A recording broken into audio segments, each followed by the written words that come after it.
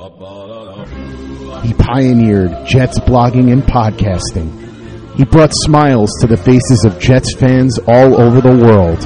He was there through the good and bad. And then, one day, he vanished. People far and wide wondered, where has he gone? When will he return?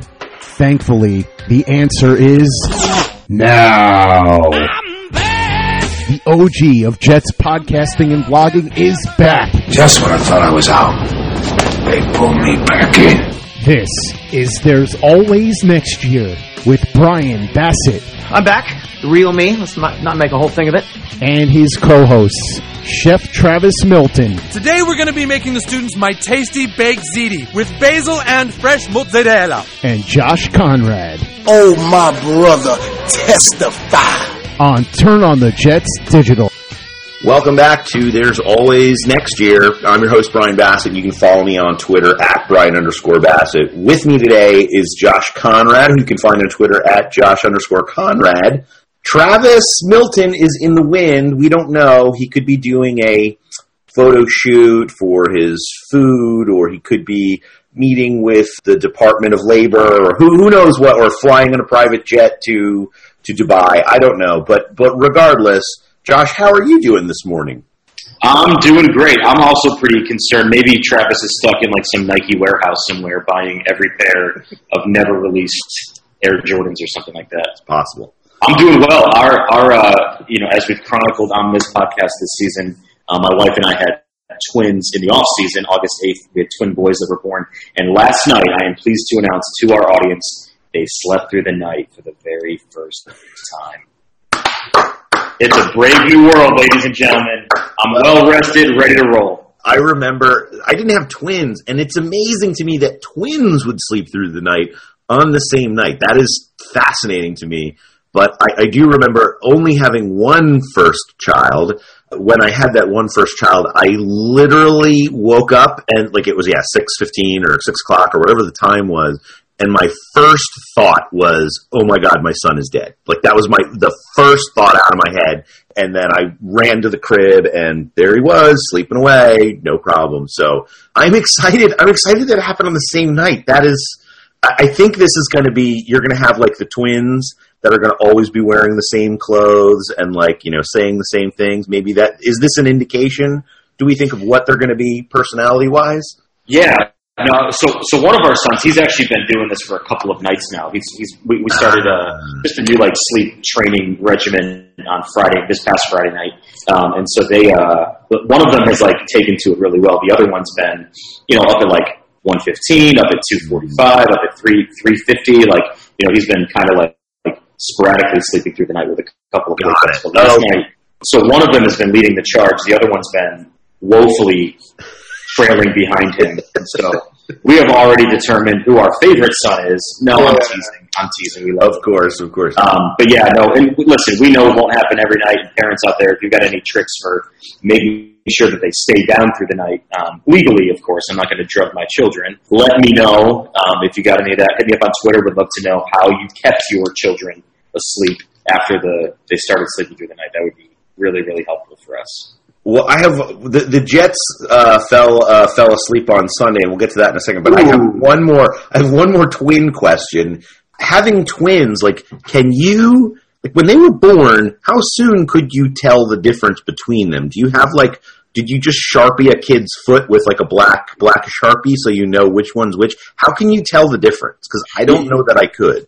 Yeah, so really early on, the first couple of days, one of our sons had jet black hair, and the other one had very, very light blonde hair. And so we were like, okay, this makes it easy. Now, what got tricky is a week in, the jet black haired son, his name is Leo, his jet black hair started falling out. And so then for about a week or two, you had to really look at them and really decide which one was which. And then, their personalities, they're not identical. And so of course, as they've grown up a little bit, now we clearly know which one's which. But yeah, those early days, there's that thing in you as a parent of which one are you?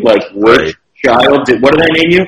We never had to resort to Sharpies or painting a toenail or anything like that. Yeah, there were certainly some precarious days of you look down and you go, oh, I thought I was holding the other one this whole time, and you realize you're holding the other one. So, oh man, it's a real M. Night Shyamalan and situation there. So, but that's good. That's good. I'm glad because that is one of the things. It just occurred to me as we were talking. Like, oh my gosh, how do you tell them apart? Okay, good to know. I probably would have had a Sharpie and been Sharpieing my kid's foot from day one. Anyway, that's maybe something between me and Department of Social Services. So let's talk about the Titans and the Jets. You watch the game, you listen to the game, whatever, however you're consuming the game. Like early on, hey, feeling really good. Look at this team intercepting pass, blocking punts, blocking kicks, long kickoff returns. There's some good play in there, certainly some shaky stuff too, but you kind of watch the first half or the first, half and a little bit into the second quarter. It's so frustrating. And the current Jets head coach, Todd said that, this quote, this game will stick with me the rest of my life. I think it should, because it was one of those games where they were trying to give it away in the end. Like the Titans were trying to give away the game, and then the Jets were like, no, we are not winning this game. How dare you? We will clutch defeat from the jaws of victory. What was your reaction as you kind of consumed and watched the game? The same thing. Honestly, early on, now that this season is, we're officially out of playoff contention and everything. Right. Obviously, your desire starts turning toward the draft, and I am the fan who will root for my team to lose if it means a better draft pick in the long run. So, we can have that debate. But early on in the game felt like, wow, Tremaine's making a big play, and we're moving the ball pretty well in the second half. It's in the first and second quarter, and then obviously the second half is a completely different story. And so while you're excited to see some progress, there was that little 5% of me that's like, it wouldn't be the worst thing if they choked this game away. Now at the same time, like obviously to do it that way, to get up 16-0 and then really just get torched the rest of the game, giving up just points and just terrible long drives, and it's all the ways that the Jets choked that game away. The frustrating part, and I understand from Todd Bowles that it'll stay with me for a long time. And I think for him, it felt like probably a nail in the coffin kind of a game, that maybe if he had turned this team around a little bit in the next couple of weeks and showed some signs of life, maybe it meant he's not going to ultimately get removed from that position. But it was he at least makes a case, right? Like he at least makes a case for why he could stay because he kept the team or whatever. But, I think Morris Claiborne is still chasing Taywan Taylor. It's 3 days. Oh, my gosh. And I think he's still chasing Taywan Taylor. That happened. It was like there was the one shot where it was a miss, and then they go back again and they hit him, and then they go back again and they hit him, and you're like, you are kidding me. Someone get over the top of this guy, please. And they just couldn't do it. No, and it felt like all day that it's Marcus Mariota. I think he threw somewhere in the vicinity of 290 yards, something like that. Yeah. A bunch of completions. And every time. 282 with 2 touchdowns, 1 interception, was sacked 3 times. Right. Yeah, they were certainly getting after him. They couldn't do anything on the ground. He was probably, I remember a couple of larger runs that he ripped off, but it just felt like it was such a one-dimensional offense that, we can't, we figured this out for one half. We can't put 2 halves together of shutting down this offense. It just felt like you're right, the Taywan Taylor plays felt like it's like you're playing your nephew in Madden and he just wants to throw the ball deep and see what he can get done, and when it hits, you're like, you've got to be kidding me, because I knew this was coming the whole time. Right. And I think, that's the thing where when something happens and you see what they're setting it up for, what they could go back to, it was just, an overthrown ball into the end zone the first time.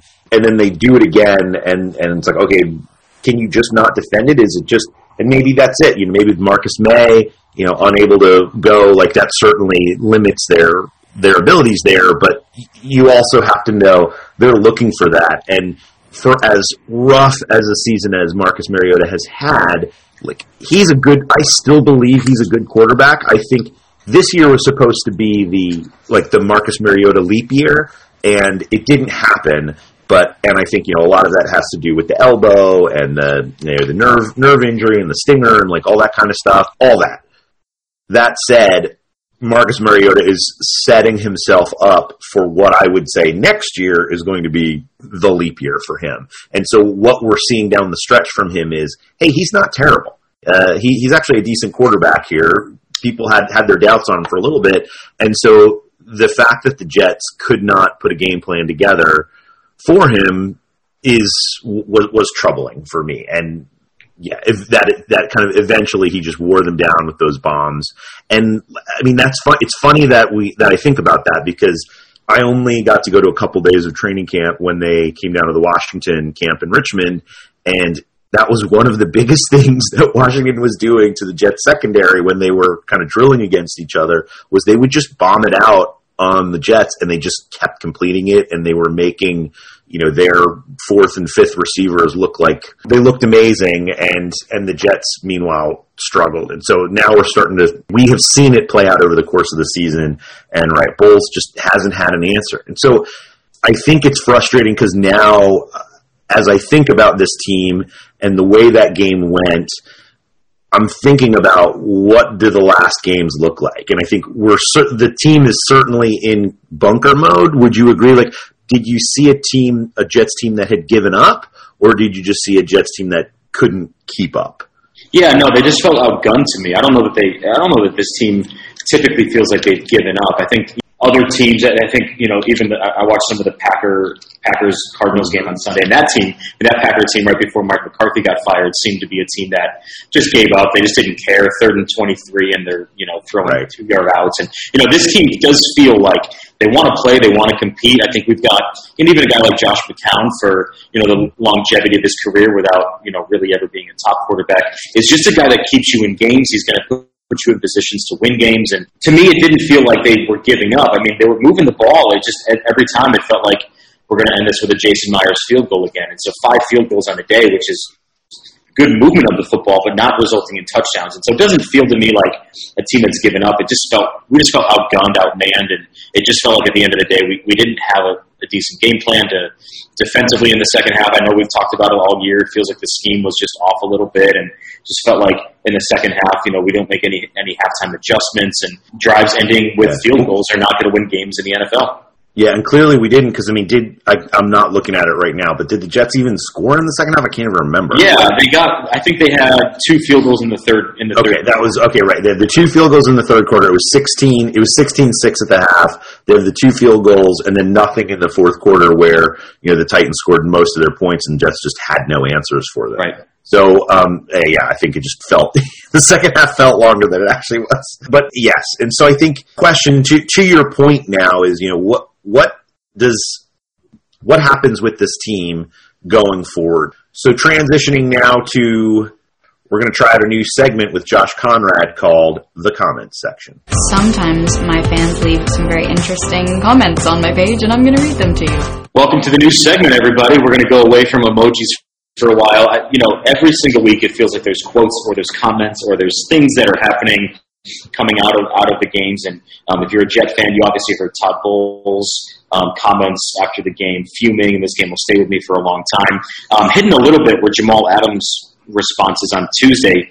We're recording this on a Wednesday. And so yesterday he's talking to the fan and said this quote: "If something in life is going wrong and you don't fix the problem, you just sit there and let it continue to be a problem. It's not going to change. There needs to be changes." And then after that kind of alluded to as well and had one more sentence. So this is the one I want to talk about. He said, "There are other problems in that building. I feel for Todd Bowles."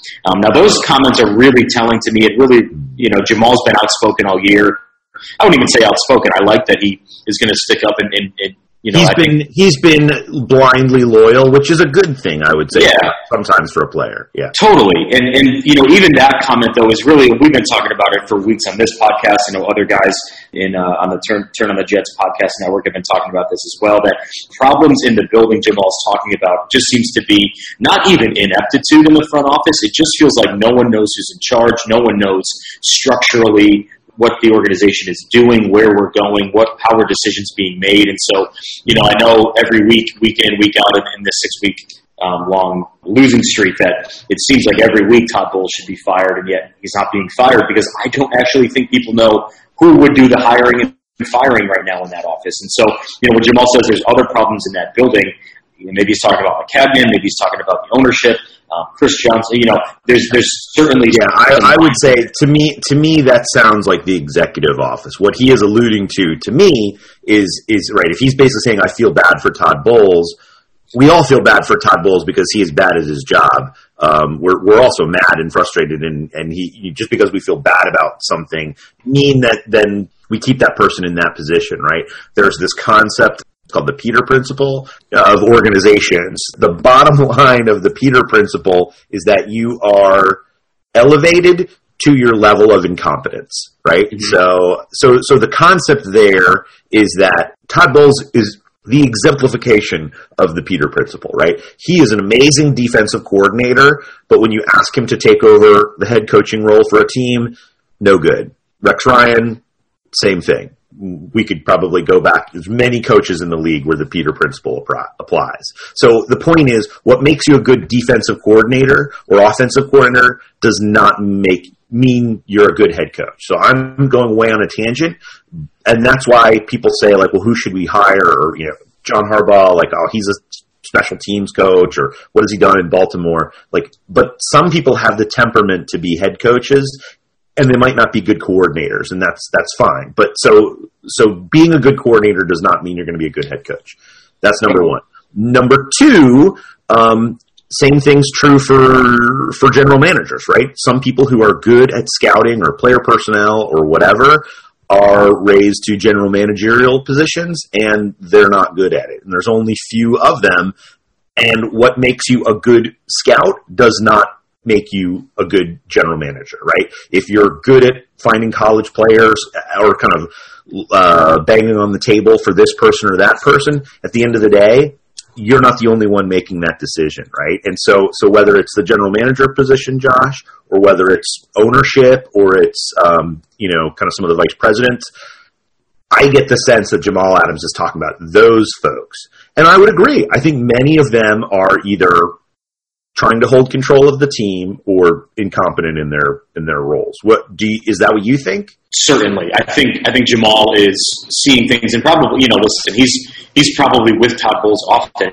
I mean, Todd Bowles, defensive coach, I think he's keyed in definitely more defensively than he is offensively. And so I think if they're spending a good amount of time together and Todd Bowles is sharing with Jamal, or Jamal's just observing them, on his own observations, that I certainly agree that the Peter Principle is in play in this case. I think, even when Jet fans start talking about who's the next guy they want to have hired, and then they start talking about guys like Mike McCarthy and John Harbaugh and, these other potential cast-offs and, guys that have been fired or will be fired from their jobs, away from the coordinator thing, I think there's a little bit of just that, the pendulum has swung back for Jet fans to get back to a guy who's done this at a successful level instead of just a hot shot.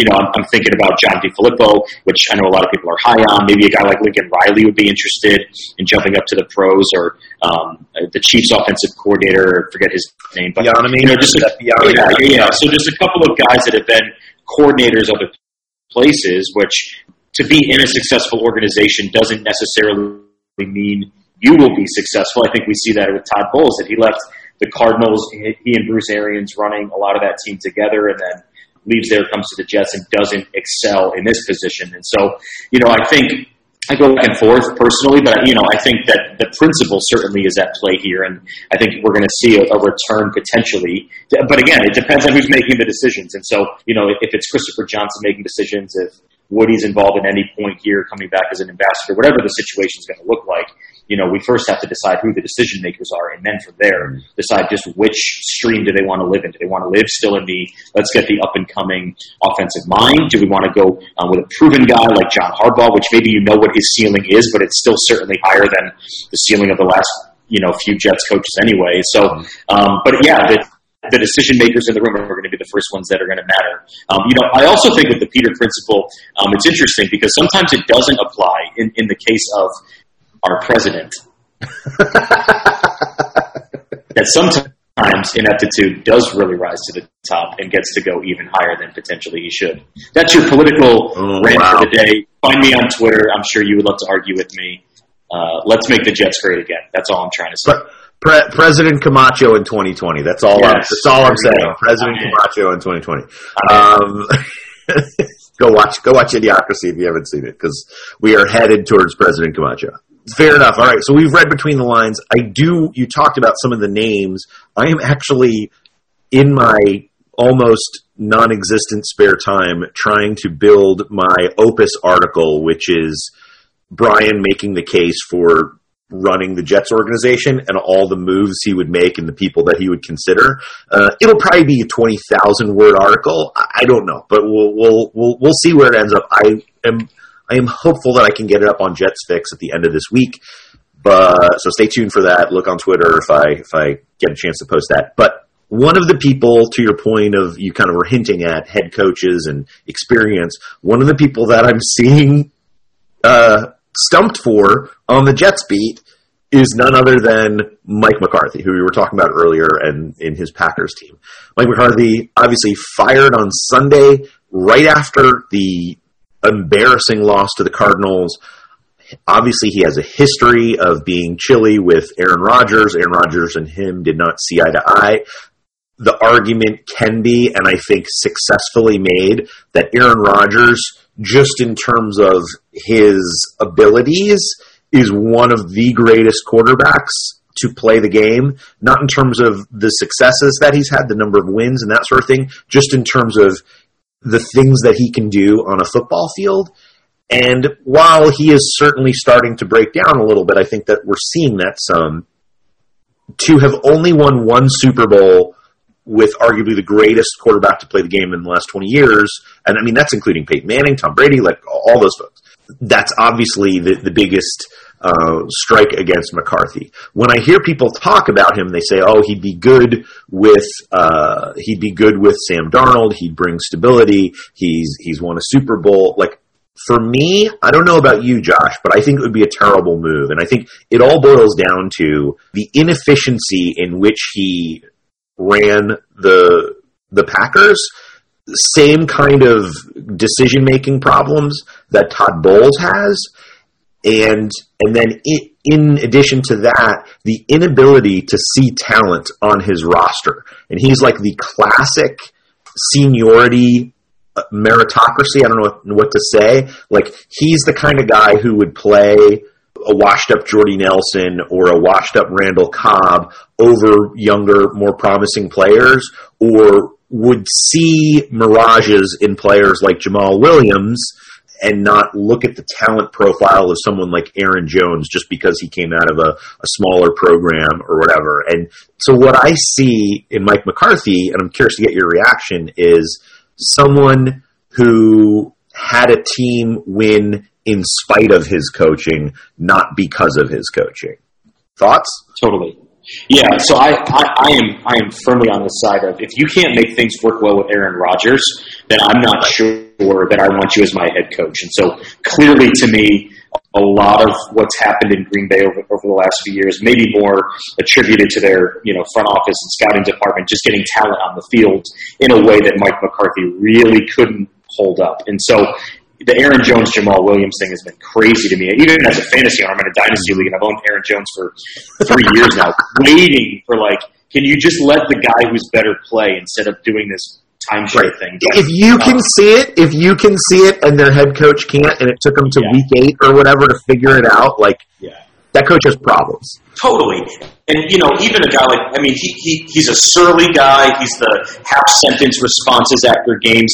I understand that the NFL, media is going to be the NFL media, but, if you're having trouble with the Green Bay media, which feels like everybody in that town just wants the goodwill of the team and the goodwill of the coach, imagine him with, Manish. Imagine that guy sitting around the table with, Costello and all the guys, trying to give them quotes and figure these things out. That's part of it. The other part of it, too, just feels like you don't empower the guy that was surly somewhere else, because he's going to come in and be twice as surly. He's going to look at this as a confirmation that he is a really great head coach, when really, honestly, you had Aaron Rodgers, and even that Super Bowl run in 2009 or 8 or whatever year it was really an Aaron Rodgers, an epiphany of that man's talent. And so, I don't know that Sam Darnold is going to be that type of player. I don't even know that I want Mike McCarthy training, a young Sam Darnold. I think that, an Aaron Rodgers is a once-in-a-generation talent, and that guy for 10 years feels like he's been at odds with his quarterback. And so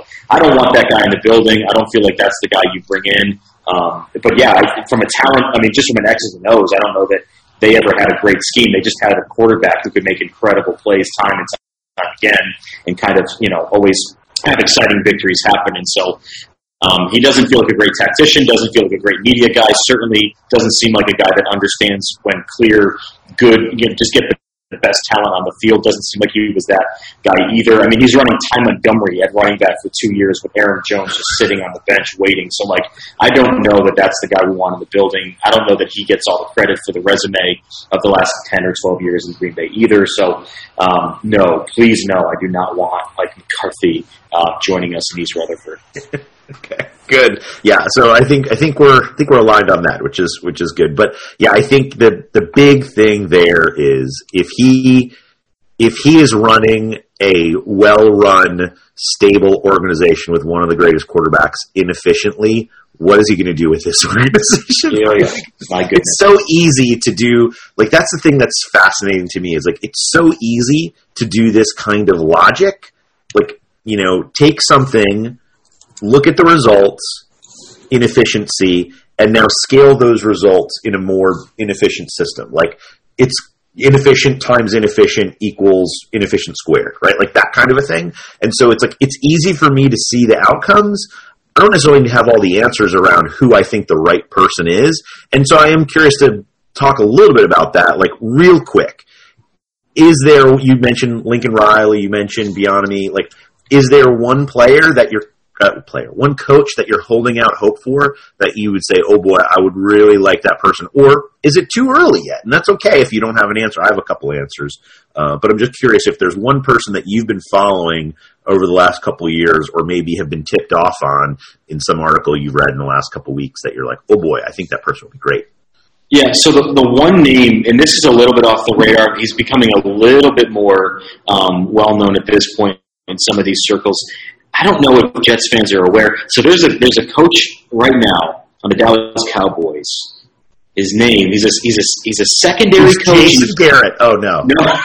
Bring in the clapper, baby. That's right. Bring the clapper in. No. A guy named Chris Richard, young guy. He's a secondary coach.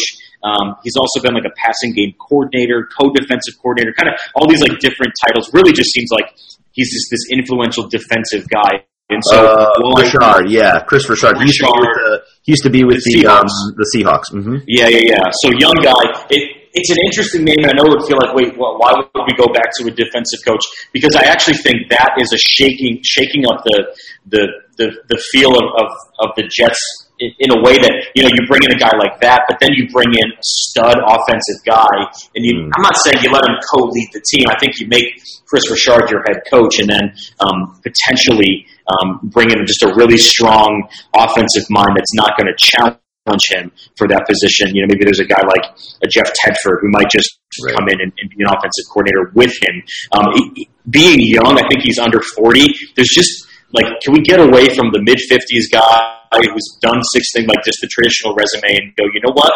We've got a really good, a lot of studs at a lot of great positions defensively. The schemes never really made sense. Can we let loose an inventive defensive mind, maybe make this just a really strong defensive team, and then just have competent someone, a Jeff Tedford, who for years was the quarterback whisperer. I think he actually even also coached.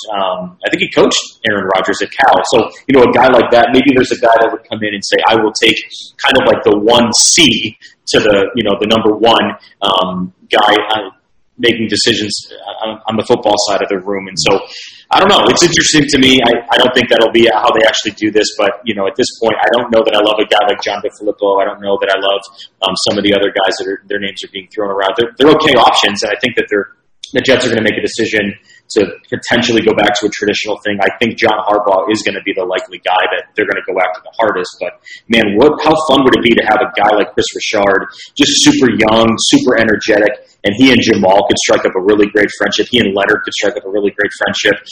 Tremaine John, all these guys would be, I think, instantly energized by a guy that has more of just that player's feel, and then figure out the offensive side as a team. How fun would that be, Brian? Come on.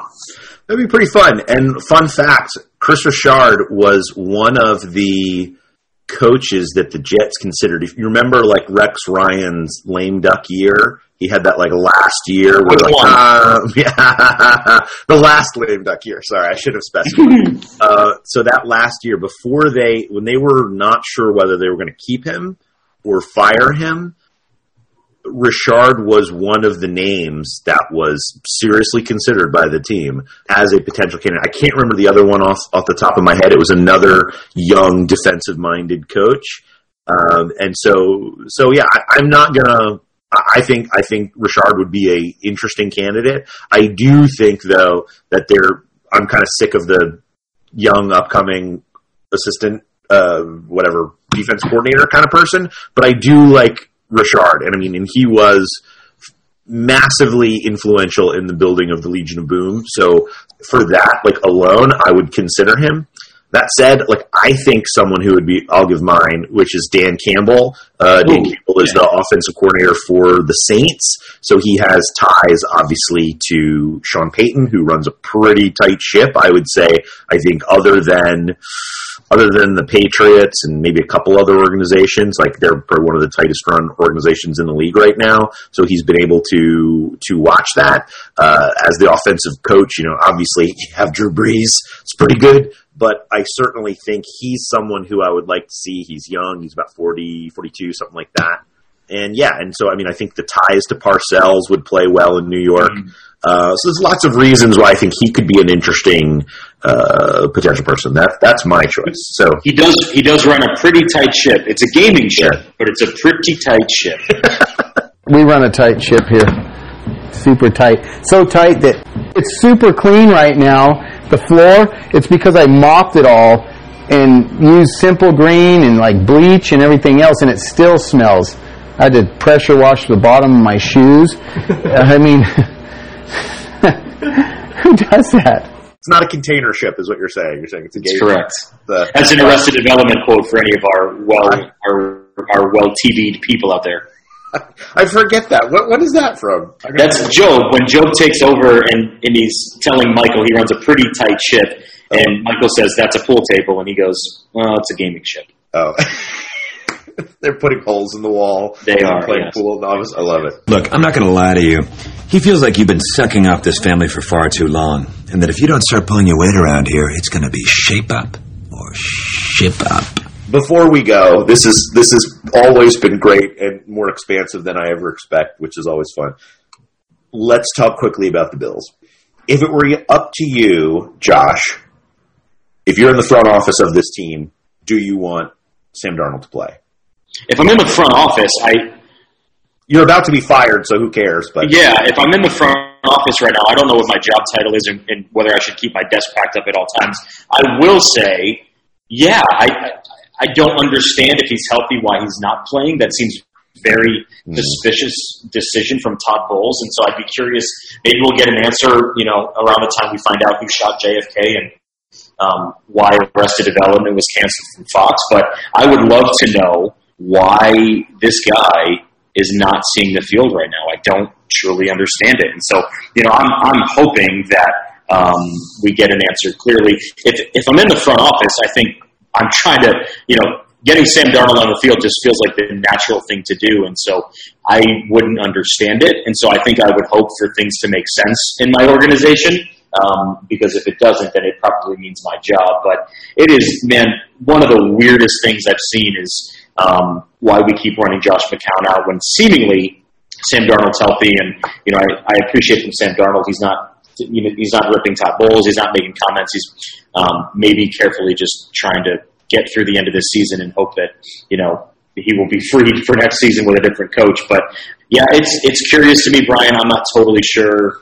why it's happening, but as a fan, I want to see him on the field. I don't understand why we wouldn't put him out there. Yeah, I agree. Let him play. Let him get reps. The more he sees the field, the more likely he is to progress. The progression between first and second year is the most advantageous for the quarterback position. And the more time he sees now, it will only help him later. All right. what about this Bills team? So essentially their defense has been amazing. Their offense is actually, believe it or not, worse than the Jets, which is quite an accomplishment. But their offense is worse than the Jets. So what do you think? Like, how does this game play out? Do you think their defense shuts down our offense and their offense can't make good? I mean, they just jettisoned Kelvin Benjamin. Zay Jones is their new hotness. What happens in this game? How do you think it plays out? Yeah, well, if the last few weeks have taught us anything, it's that Josh Allen is the most incredible athlete on the planet.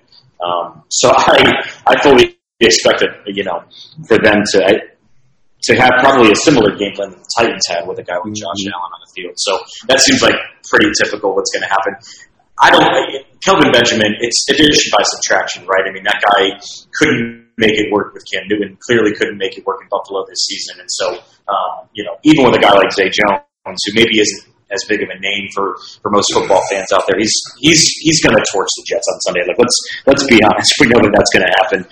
Their defense is really good, and so I do legitimately worry about the Jets' ability to move the ball. I don't think the Titans' defense was anything special. We at least moved the ball, like I mentioned, ended in a lot of field goals, but the Jets are going to really have to come out with a strong offensive scheme. That surely won't happen with Jeremy Bates making those decisions, but I do feel like this could be one of those weird 38-32 games. It could also be like 6-3, and I really have no feel for which game we're getting on Sunday. But I do feel like no one's going to watch it except for me, you, and Travis, and I think maybe a handful of Bills fans if they don't, put all of their heads through plastic tables during their tailgate time outside the stadium. So I don't really know if I don't know if that's the expertise answer our audience is looking for, but I could see the weird, crazy, everybody's scoring points. There's a million things happening, and I could also see 45 punts. And so, it's going to be anything and everything in between. Josh Allen worries me. Their defense worries me. On our side of the ball, I don't really know what to expect. I'm hoping Leonard Williams gets, active here and gets a little bit freed up from some of the double teams he's been seeing recently and can make some plays and maybe go chase Josh Allen down a couple times. Maybe Tremaine Johnson comes up with a big play again. I don't know. I don't know if this will be close or far. I think most people probably won't be watching this game anyway. I'll be glued to it. I'm just curious to see now in the last few weeks how this team will finish out the season. Are they going to fight to the end? Are they going to kind of give up a little bit? I think this game will be very telling. I think if they get behind early, there's the potential of just feeling like they're just going to pack it in, and maybe this is the actual week where Todd Bowles gets fired. But I don't know. I could be convinced of both outcomes. I think Zay Jones will be the focus of the offense, as you point out, because they think they've discovered gold. I don't know that Zay Jones is gold. He might be more fools than gold, but regardless, that he's going to be the focus of the offense, and the thing you cannot do is let Zay Jones go against Morris Claiborne deep in one-on-one situations. So I think if you can roll a safety towards Jones in kind of deep pass situations, that's where Josh Allen likes to go with the ball. That will help the Jets. Also, Josh Allen has been great with his legs, and so you have to have some sort of spy situation set up on Allen because that's a big part of the damage that he's done as a rookie and why he's gotten, warm, let's say, because he's not hurting anybody with his accurate passes, right? It's not his pinpoint frozen ropes that are killing teams. It's work with his legs and deep bombs. And so I think it's pretty formulaic to set up. And so this is kind of one of those, like, this is the, okay, Todd Bowles, this is your last, seriously last referendum on are you a good coach. So if he can figure out a way to shut down Josh Allen, okay, good for him. I still think he's fired. But at the same point, if he can't figure out Josh Allen, we've got bigger problems. And right, so the Jets need to focus on offense. That's where the work needs to be put in. I just don't think that they have enough talent to make it happen against this defense. So it will be a stalemate. I think it will be close. I think it will come down to a field goal, and turnovers will decide the game, or some freak play will decide the game. And so since you're cheering for them losing, I think you're hoping the ball bounces this way. Let's go Bills Mafia. I'm in this game with you. Yeah, you're jumping on the table. You're jumping on the table right now. Awesome. Well, great. Well, hey, thanks so much for your time this week. Appreciate it. Travis is actually, I got a text from him. He's heading to a construction site, so working on some things. So that's all good. Just for 1 second, you could have filled that sentence in with anything, and I would have believed you. Travis's life is like Mad Libs. Travis is currently and blank. You could fill it in with on a steamship headed toward the Philippines. You could fill it in with is opening a new restaurant in the bottom of the Atlantic Ocean. Travis is currently on a panel at South by Southwest talking about chili peppers. Like, I would believe anything about our boy Travis's life. That's what it's like. Yeah, he lives that life, man. That chef life. It's pretty good. He's all about that chef life. That's right. All right. Well, hey, thanks everybody for listening. This is There's Always Next Year. We'll catch you next week. See ya.